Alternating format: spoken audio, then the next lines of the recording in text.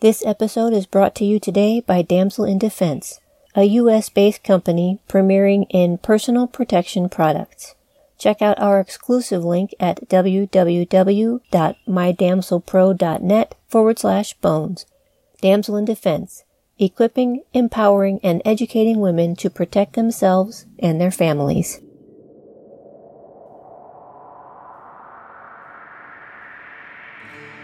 Slavery was not unique to the United States. It's a part of almost every nation's history since the beginning of time.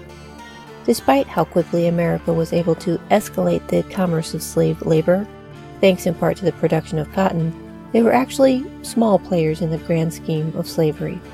Importing only about 6% of American slaves, America used other means to play an integral role in the history we'd all like to forget: the flesh trade. Welcome, my name is Elizabeth Bougeret, and I'm that person when studying the many facets of history likes to peek behind the curtain, investigate hidden passages, drop into the rabbit hole, or dare to walk in the shadows, because we all know that's where the good stories can be found. Take a listen then to discover what dark or peculiar pieces of American history can be found in my bag of bones.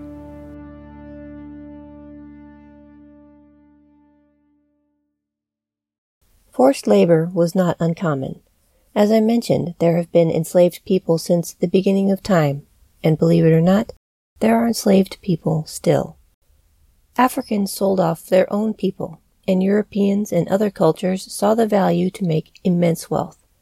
The transatlantic slave trade, which began as early as the 15th century, introduced a system of slavery that was commercialized, created by a hierarchy of skin color, and a dependence on human labor. Enslaved people were not seen as people at all, but commodities to be bought, sold, and used. They were expendable. They were easily replaced once their bodies expired. The idea and implementation of slavery had been introduced to the colonies in 1619 when colonist John Rolfe wrote to Sir Edwin Sandys of the Virginia Company that a Dutch man-of-war ship arrived in the colony and, quote, brought not anything but 20 and odd Negroes, which the governor and Cape merchant bought for victuals, end quote. Meaning the governor of the colonies traded the merchants for these 20 docile humans for food and supplies. This is the first record of slaves. Colonists had indentured servants, both black and white, with end terms to their labors. Most of these had traded the price of their voyage, or paid off loans, debts, or even crimes by signing on to a work off their debt through servitude. By the late 18th century, 100,000 African people are captured and sold into slavery every year.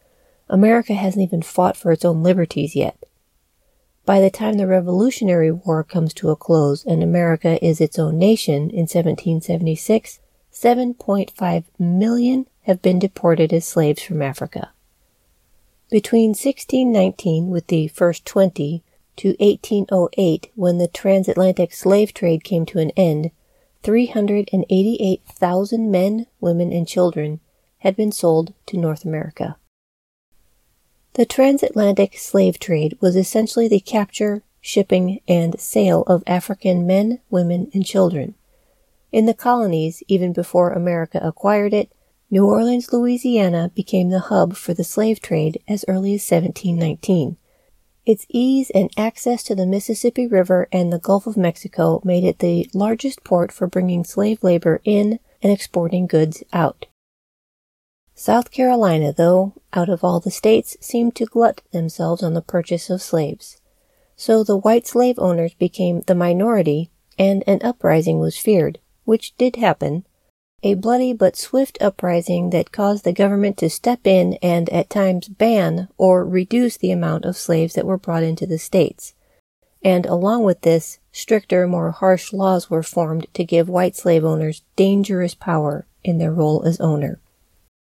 In 1787, the delegates from the 13 colonies all gathered in Philadelphia to discuss the Constitution. By this time, many of the states were beginning to bristle at the idea of slaves being brought in and the thought of slave labor in general. During the delegations, the northern states wanted to include that the growth of the institution of slavery would be prohibited. They believed that by pursuing this way of life would be, quote, inconsistent with the principles of the Revolution, end quote. The South, however, argued in favor of keeping and growing slave labor, insisting that if the rest of the world could do it, they should be able to do it as well. John Rutledge, a former South Carolina governor, went so far as to say that the Southern states would not sign the Constitution without a clause protecting the slave trade. They had to come up with a compromise.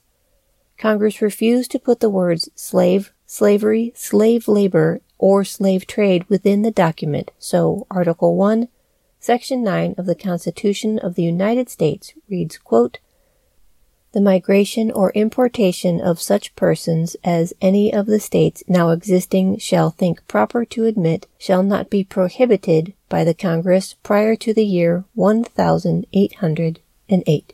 End quote. So the importations of slaves was currently allowed, and it did continue to happen, but not very much because the states were trying to recover financially from the recent war. So they actually put into effect self-imposed laws about importing slaves. The South, on its own accord, banished the importation by 1798. But then, 3 things happened. The cotton gin, what started off as a small invention by Eli Whitney, would change the production of the cotton crops forever. As of the 1790s, the growing of cotton was extremely labor-intensive and barely profitable. But when the cotton gin came along, it not only became highly profitable because they could triple to 5x the amount of production, but it also became an international commodity. That was the first thing. The second thing was that the new America acquired Mississippi, which also included what is now Alabama, became part of the states.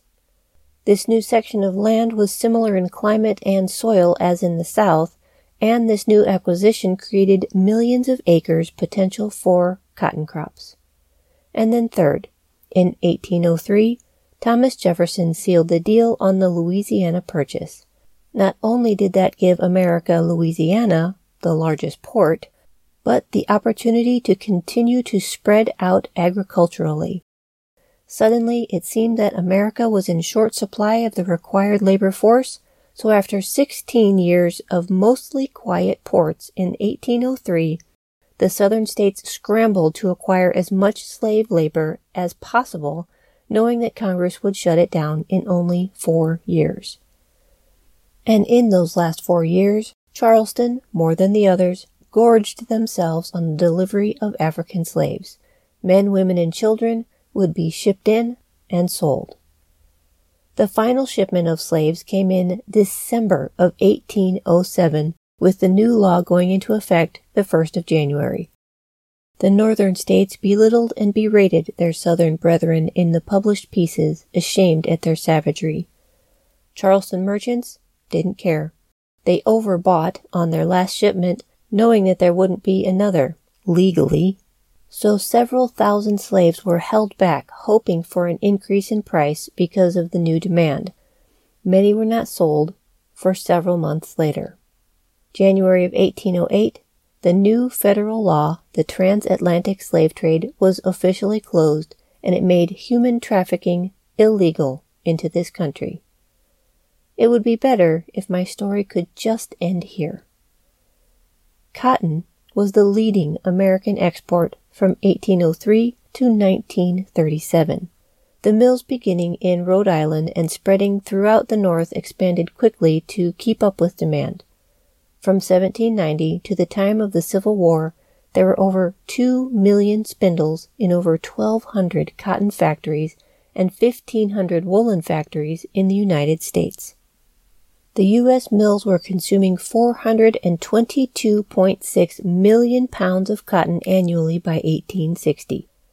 Britain was able to sign off on the transatlantic slave trade as well, being the most powerful nation and the most financially stable in the world, because they knew they could buy the things they needed without getting their hands dirty.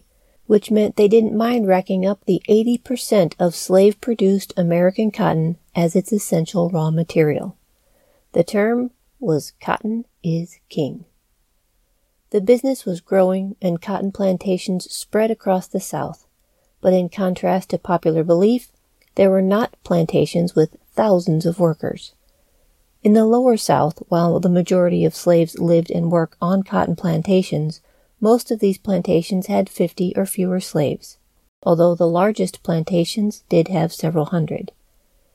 Meanwhile, in the East and North, many farmers were changing up their crops as well.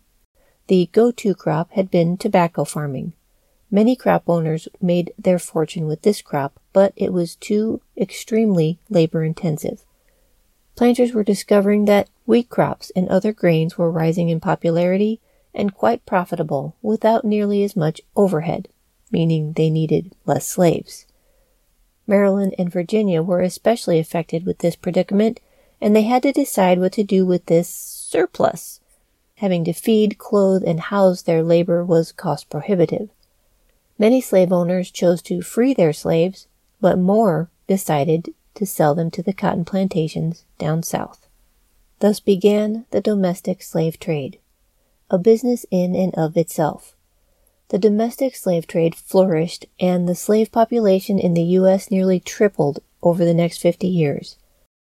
The U.S. slave population increased fourfold.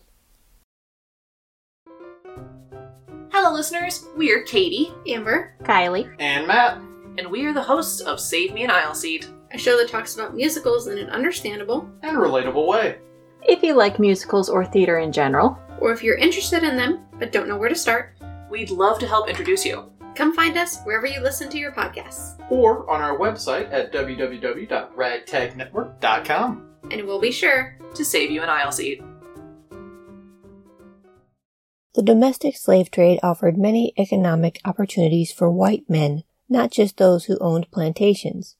Those who sold their slaves could accumulate great wealth, as could the slave brokers who served as the scouts and middlemen between buyers and sellers. Other white men could benefit from the trade as owners of warehouses and pens in which slaves were held, or as suppliers of clothing and food for slaves on the move. It's hard to imagine how this might have happened when young America was addicted, literally, with having new slaves brought in. You'd think that on its own the number would decrease and America, without a war, might figure out another option. So before I go into exactly how this did not happen, let me give you a bit of historical context as far as slave labor is concerned. Slave labor, as it was used in Brazil and the Caribbean for production of sugar, or mining of gold in South America, the slaves were worked so hard that they literally dropped dead on the line or in the field. The infant mortality rates were in the 90s.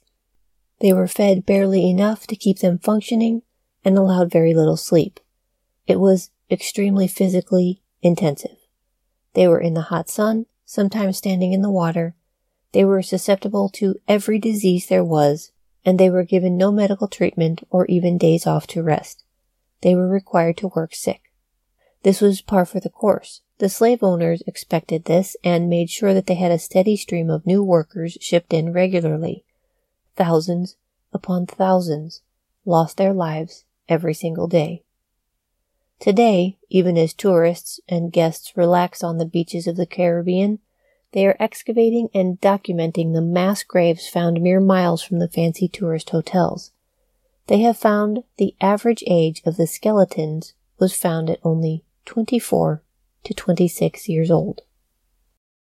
In the States, by comparison, the jobs that the slaves had to do were less abusive. The physical job was less intensive. Their bodies didn't break down as fast. The climate was more mild, and for a good portion of time, they had rules that needed to be adhered to because they were property. The rules were those as how you would be directed to treat a horse or other work animal, but in any case, they were given some care if only to extend their usefulness. The law included this, for example, quote, "Slaves are property and must, under our present institutions, be treated as such, but they are human beings, with like passions, sympathies, and affections with ourselves." End quote. Turner v. Johnson, 1838. Some southern states allowed slaves to have their own homes, grow their own gardens, and have some assemblies including church, sewing bees, and Christmas parties. Unlike the sugar crops and gold slaves, who only had one purpose, the states used their slaves in a variety of jobs. They needed, for example, house servants. These were the people providing services for the master's or the overseer's families. And though their work appeared to be easier than that of the field slaves, in some ways it was not. They were in charge of working closely with their masters and mistresses. Sometimes the full duties of raising the children would fall to them, and they could be called on for service at any time. They handled the running of the household, including the cooking, cleaning, and washing, inventory, running of the other workers, and they were personal slaves to the masters and mistresses. They worked from before the family awoke and long after they retired for the night. Their own families were second only to the white family. There were also industry workers, and they would be used with the skills that they had, like blacksmiths, boat makers, horse training, woodworking, and cooking. According to the Library of Congress website, it quotes, "Enslaved people of African descent could be found in all parts of the country and put their hands to virtually every type of labor in North America. They tended the wheat fields and fruit orchards of New York and New Jersey. They traveled underground to mine iron and lead in the Ohio Valley. They piloted fishing boats and worked in the docks of New England. They operated printing presses in New York City, dairies in Delaware, and managed households from Florida to Maine. Even in the early 19th century, when the southern cotton plantation system was at its peak, enslaved African Americans still plied their own specialized skills and worked at a wide variety of tasks and trades." End quote. All this to say, they were healthier. They lasted longer, and the ratio between male slaves and female slaves stayed somewhat even. There were exceptions to every rule, and believe me, in my research, I had to sift through all those exceptions that chose extreme cruelty. I'm trying really hard to stick to the facts so I don't cross over into emotion. Not an easy thing to do. The slaves in the States would live and work into their 80s, and the child mortality rate was around 68%. Plainly and simply, fact only, this is what made the domestic slave trade work. Slaves were bought and sold, traded and hired out for the next 60 years. It was primarily the slave system that allowed the new America to grow to financial independence. Even though the buying of slaves was now illegal from Africa, there was no way this human commodity was going to slow down within the borders of the United States. Marcus Rediker of the University of Pittsburgh made this observation, quote, "Thomas Jefferson, for example, who advocated closing the slave trade, did so at least in part because he knew that the slaves he was going to sell from his plantations to the new plantation regions would become more valuable with the closing of the slave trade." End quote. Within the major ports such as New Orleans, Richmond, Virginia, Savannah, Georgia, Charleston, South Carolina, a large network of traders purchased slaves and transported them to trade centers and auction houses, where they were confined to pens. These pens usually had some sort of buildings or multiple buildings that connected to an open yard. After being held in these facilities, sometimes for weeks at a time, slaves were auctioned off either one at a time or sometimes by the family. They were sold to plantations, single families, businesses, or often to another trader who would relocate them just to sell them again. The enslaved people were subject to intrusive physical examinations and were asked to perform tasks to prove that they had no physical limitations. Often the slaves had no idea they were going to be sold off, no chance to say goodbye to their families. Sometimes being separated from a family member or spouse, most likely to never see them again. Most of our attention for this episode takes place in the South, but make no mistake, there were also slave auctions happening in New York City, New Jersey, Massachusetts, and Rhode Island. The economics of slavery and the increase it brought in revenue affected bankers, insurance agents, mortgage brokers, and slave traders, the financial foundation of our nation's economy. Slaves were bought, sold, mortgaged. They were gifted and deeded and left to families in their wills. They were itemized, inspected, and documented. They were considered real estate or property the way horse and cattle would be. They were hired out to increase their worth, sold to pay off debts, worked longer and harder to make sure that they were getting their investments worth. And everyone got their cut. The local government presided over court judgments. Cities created taxes and laws. Slave tags were sold by the city, and slaves had to wear them when they left their plantation to go elsewhere for any reason. So, everyone was profiting from the institution of slavery. The slave auctions held in the United States of America are part of some of its darkest times. This is the part of the episode where I should warn you that a few things mentioned may get uncomfortable, so if you feel these things might affect you, this is your jumping off point. I tried to keep it lean, but some accounts are very painful. So no hard feelings. I'll meet you at the end. Hey everyone, sorry to interrupt, but do you know that the Ragtag Network has its own merch? You can get merch for your favorite shows such as Bag of Bones, Save Me an Aisle Seat, or Total Tomfoolery. Just visit www.ragtagnetwork.com/merch now to check things out. It was the talk of the town. Spectators anxious to be part of this monumental event bought out hotel rooms weeks before it happened. They came from as far as Louisiana and Virginia responding to ads seen in the papers. The entire city of Savannah, Georgia was abuzz with the news of the largest sale of men, women, and children. So large, in fact, it couldn't be held in Savannah's Johnson Square. Only the 10 Barrack racecourse would be large enough to accommodate all who wished to attend. Pierce Butler was a rich and spoiled man. He and his brother John inherited their grandfather's plantation of rice and cotton in the deepest part of Georgia near Darien. About 20 years later, Butler finds himself deep in debt. With his estate turned over to trustees, he was forced to sell off a large portion of his holdings. Of the things he chose to be rid of was his neglected Philadelphia mansion that he turned into a boarding house, several of his other properties, and 450 slaves. These slaves had been a part of the grandfather's plantation since its beginning, and he had promised that they would never be separated. And in 1857, all but a few were carted off to a racing track in Savannah, Georgia, to be sold in what became the largest slave auction in history. With the rain just starting to fall and all of America watching, it became known as the Weeping Time.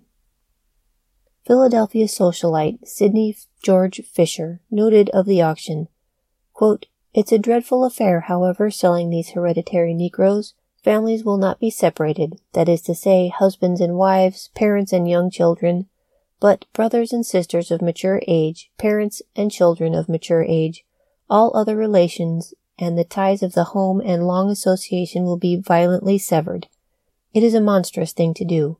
Yet it is done every day in the South. It is one among the many frightful consequences of slavery, and contradicts our civilization, our Christianity, or republicanism." End quote. Mortimer Thompson, a newspaper reporter from the New York Tribune, made the trip down to Georgia to write his take on the event. He watched with his own eyes how the slaves were stuffed into the horse and carriage stalls at the track, and no attention was paid to their comfort. When the auction came to a close and all the humans were sold off, he writes, quote, "On the faces of all was an expression of heavy grief. Some appeared to be resigned to the hard stroke of fortune that had torn them from their homes, and were sadly trying to make the best of it. Some sat brooding moodily over their sorrows, their chins resting on their hands, their eyes staring vacantly, and their bodies rocking to and fro, with a restless motion that was never stilled." End quote. After the last slave was sold, the 2-day rain had finally stopped. Champagne bottles popped in celebration, and Pierce Butler, once again wealthy, made a trip to southern Europe before returning home to Philadelphia. This story was so widely reported, especially by the northern press, and it was needed to stoke the flames that led to the Civil War. But unfortunately, so much had to happen before America got to that point. Dana Ramey Berry explains in her article titled American Slavery, Separating Fact from Myth, quote, "Enslaved people were valued at every stage of their lives, from before birth until after death. Slaveholders examined women for their fertility and projected their value of their future increase. As the slaves grew up, enslavers assessed their value through a rating system that quantified their work. An A1 prime hand represented one term used for the first-rate slave who could do most of work in any given day.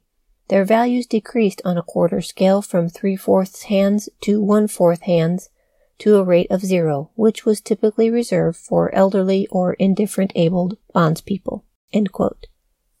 The prices paid for slaves increased every decade, and it was predicted that if not interrupted by a civil war, the sale of slave labor would have increased by 50% by 1890 over the 1860 rate.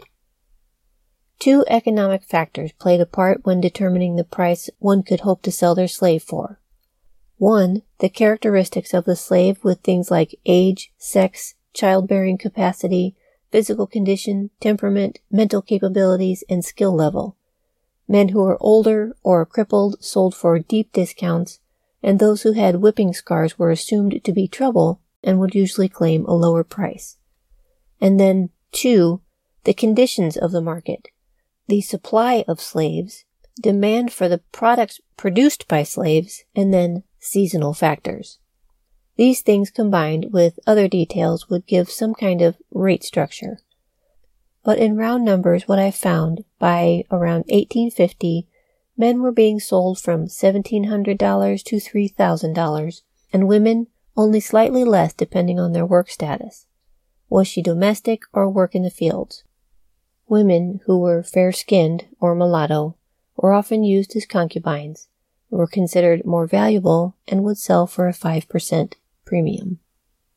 There are complete websites that break down all this stuff to the minutest details. I got in, got the basics, and had to get back out as the content and the continued discussion of it made me nauseous. Henry Bibb was a slave that had escaped to freedom by way of Canada. When he returned attempting to free his wife and child, he was captured and sent back to his original master, who, in turn, decided to sell his family as a whole, since no one would buy him singly because they knew he was a runaway. He tells his story, quote, "Every day at 10 o'clock they were exposed for sale.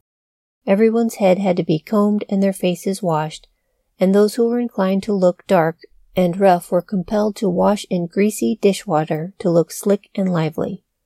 When spectators would come into the yard, the slaves were ordered out to form a line. They were made to stand up straight and look as sprightly as they could. And when they were asked a question, they had to answer it as promptly as they could and try to induce the spectators to buy them. If they failed to do this, they were severely paddled after the spectators were gone. The object for using the paddle in the place of a lash was to conceal the marks which would be made by flogging, and the object for flogging under such circumstances is to make the slaves anxious to be sold." End quote. Kidnapping free men, women, and especially children was big business. While some sites say it was as few as 2% of the slaves, that's still a pretty big number. But it also gives you an idea of just how lucrative the selling of one human being to another really became. Jacob Van Wickle, a judge in New Jersey who, along with a few collaborators, perpetrated one of the most infamous slave-selling schemes in the state's history, selling off over 137 enslaved people in 1818 by kidnapping and coercion. At the time, New Jersey was moving to end slavery and showed their progress with less than 10% for the state. State law held that children born to an enslaved woman were free, but had to remain in the service of their mother's owners until they became adults. For women, that was 22 years of age, and for men, it was 24. There were two loopholes, however. First, if the mothers were sold, the child's enslavement could be temporarily extended. Second, enslaved people could be moved from the state and remain enslaved so long as they gave their consent. Van Wickle used these loopholes and his authority to create false documents stating that these women agreed to sign away their free children to slavery in New Orleans. Or he would have people go out and kidnap free slaves and would then, in turn, send them off to his son-in-law's plantation to be sold. He apparently held them hostage in his own home until transportation could be acquired. He was eventually caught after the slavering was effective for 9 months, but he nor any of his accomplices were ever held accountable or punished. Josiah Henson was born into slavery in Maryland. At the death of his master, his mother and 5 siblings were auctioned off. He never saw his brothers or sisters again.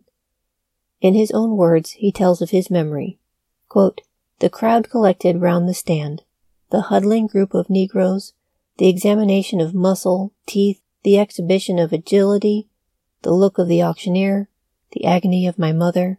I can shut my eyes and see them all. My brothers and sisters were bid off first, and one by one, while my mother, paralyzed by grief, held me by the hand. Her turn came, and she was bought by Isaac Riley of Montgomery County. Then I was offered to the assembled purchasers. My mother, half distracted with the thought of parting forever from all of her children, pushed through the crowd while the bidding for me was going on to spot where Riley was standing. She fell at his feet and clung to his knees, entreating him in tones that a mother only could command, to buy her baby as well as herself, and spare her at least one of her little ones.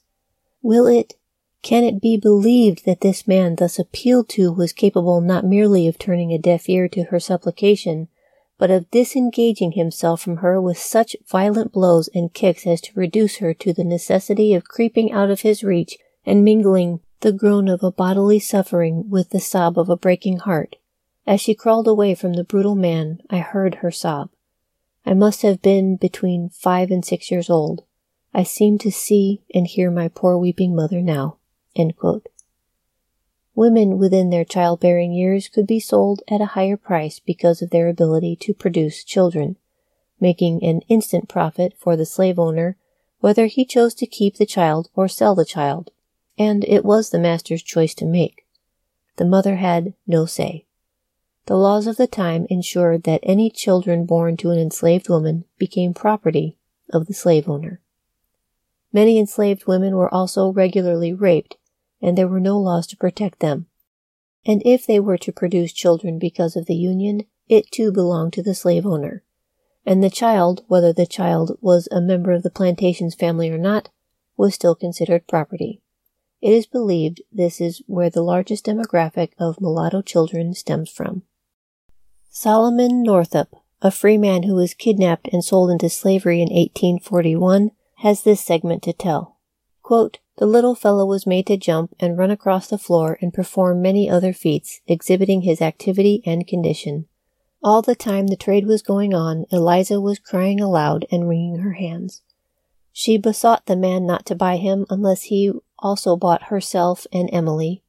Freeman turned around to her savagely with his whip and uplifted hand, ordering her to stop her noise or he would flog her.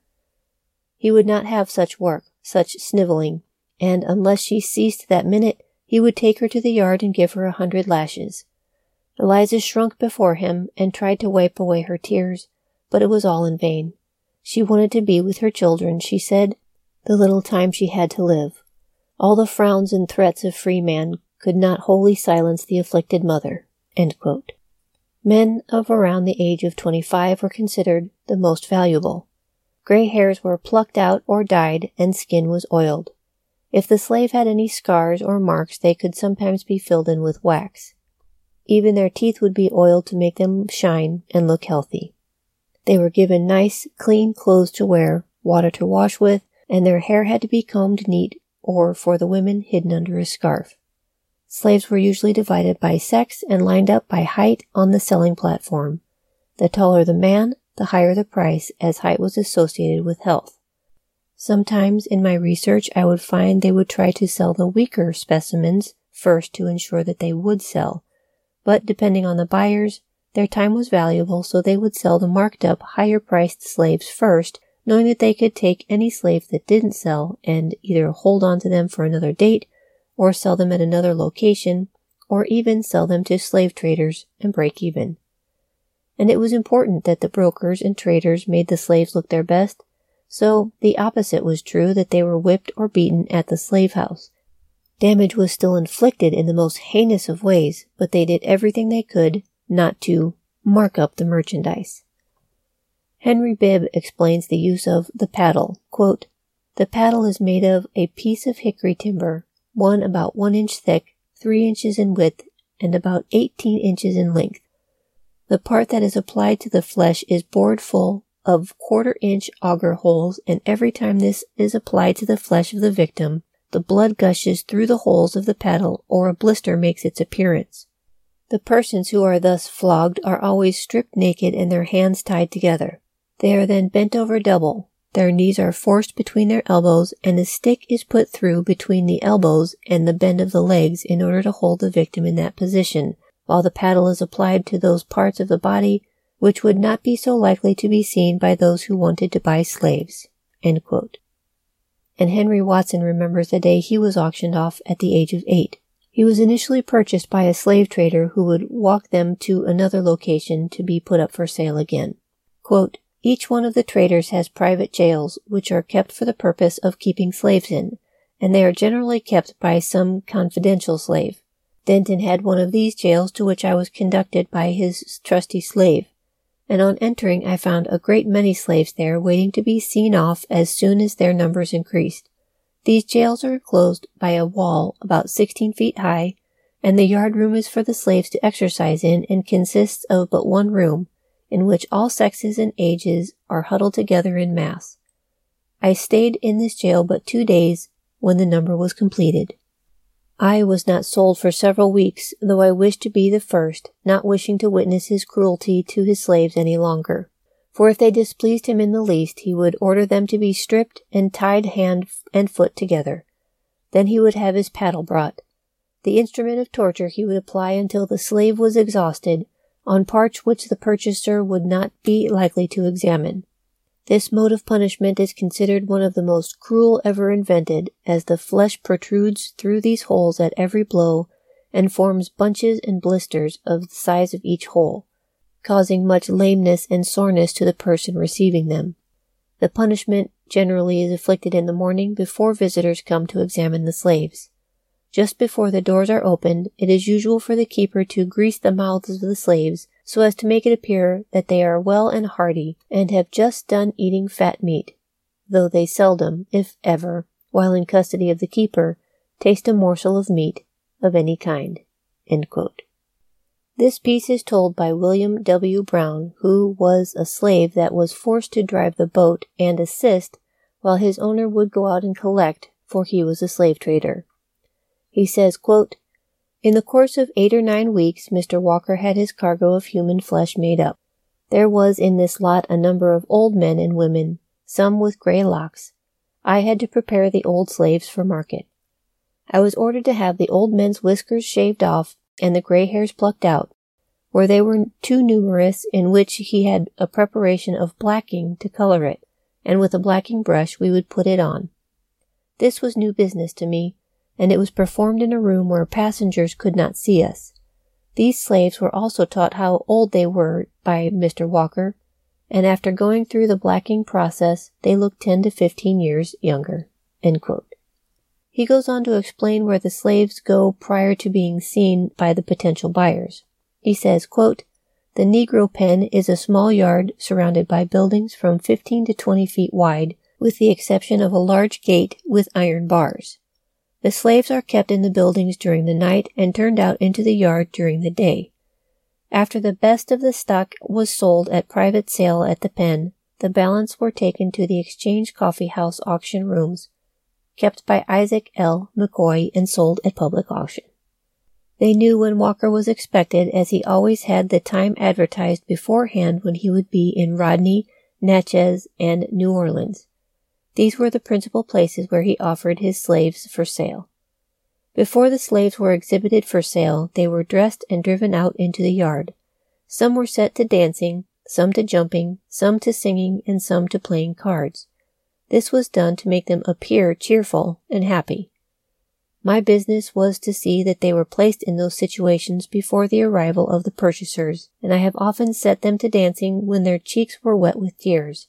As slaves were in good demand at the time, they were soon all disposed of, and we set out again." End quote.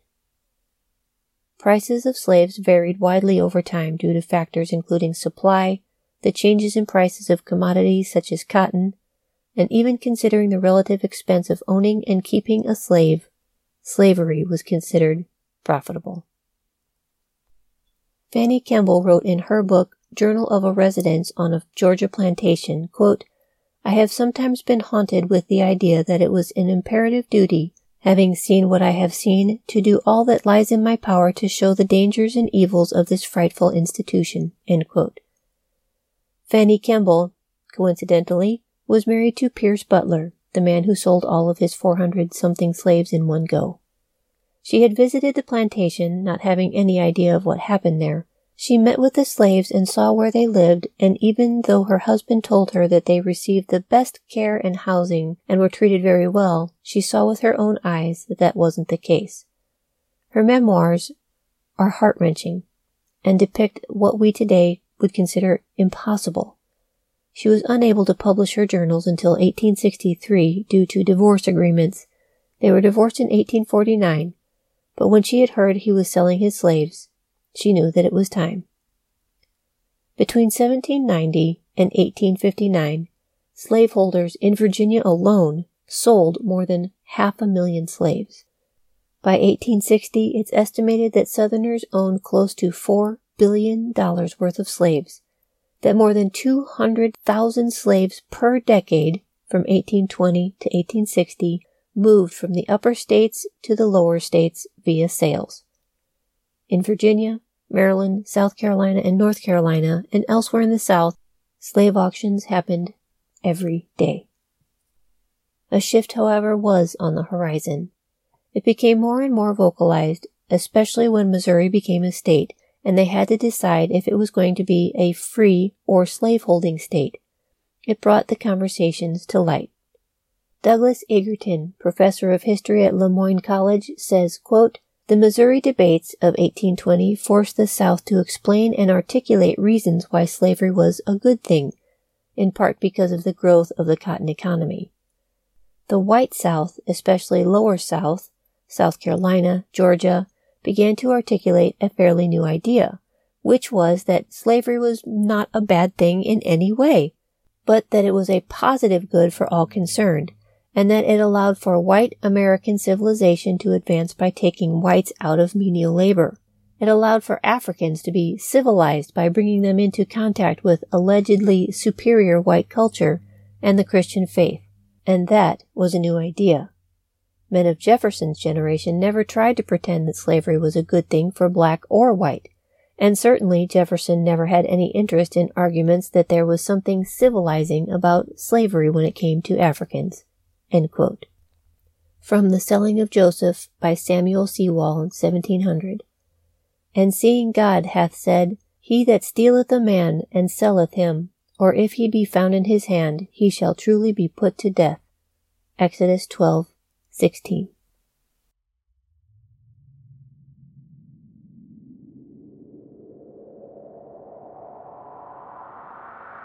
As a mother of grown daughters, and with me traveling alone across the country, personal safety is always on my mind. I am always aware of my surroundings. I always let my people know where and when I'm going places. But to add that extra level of safety, I am never unprotected. Thanks to Damsel in Defense, I have several options for my personal safety, and can I just say, they are super cute. But don't think that just because they have bling that they won't do some damage to allow you to get to safety. And Damsel in Defense has thought of everything: DNA grab, GPS alerts, and easy to carry and access should the need ever arise. For your safety and all the women in your sphere, I beg you to check out these amazing products at www.mydamselpro.net/bones. That's www.mydamselpro.net/bones. bag-of-bones.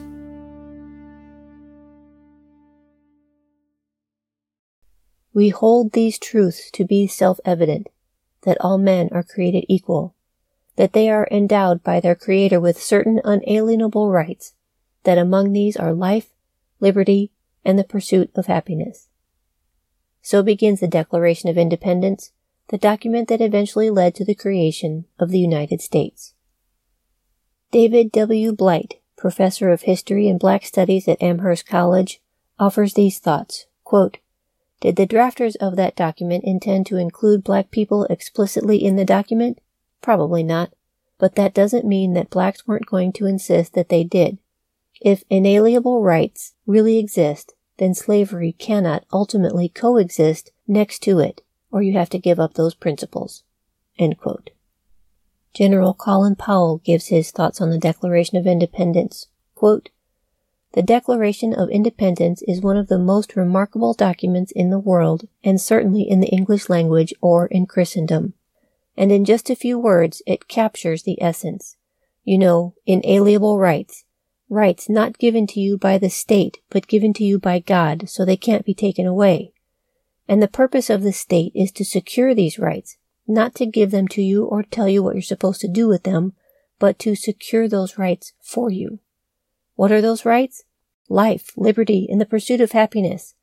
We hold these truths to be self-evident. In other words, you don't have to prove them. It's self-evident.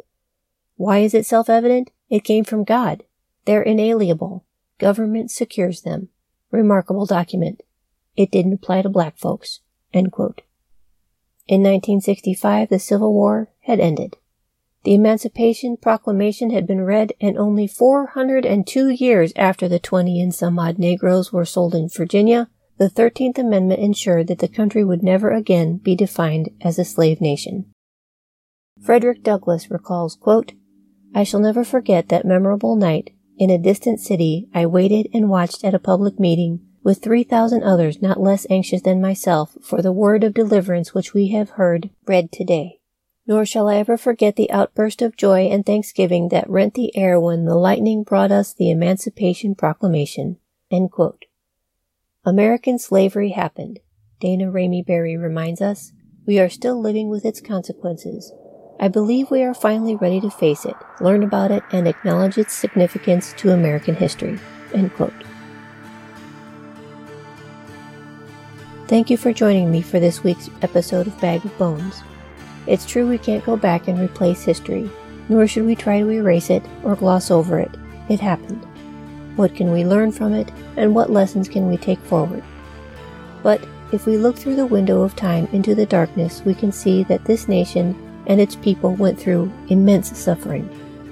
But it also tapped into such great strength and resilience. If you like this podcast, please tell your friends about it so they might enjoy it too. If you'd like to leave a 5-star rating and review, you can shortcut and go ahead and tell the whole world that you love this podcast in just a few seconds. And if you'd like to help support this adventure so I can keep bringing you these every week, please consider buying me a gallon of gas. It's like Patreon, only more cool. Just click the link in the show notes. As always, I appreciate you being here. I'm Elizabeth Bougeret. Until next week.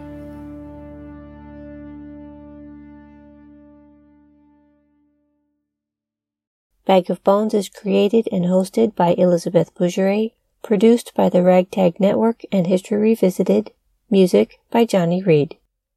To learn more about the show, visit elizabethbougeret.com. For more podcasts from the Ragtag Network, visit their website at www.ragtagnetwork.com. Copyrights by Elizabeth Bougeret and DCT Enterprises.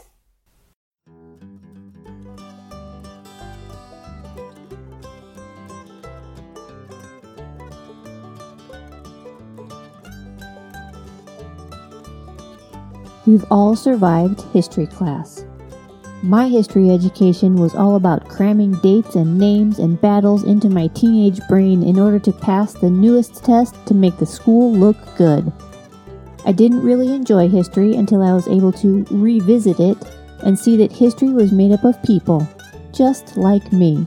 They had struggles, They had joy, they had sadness, and they felt victories. It became so very real to me.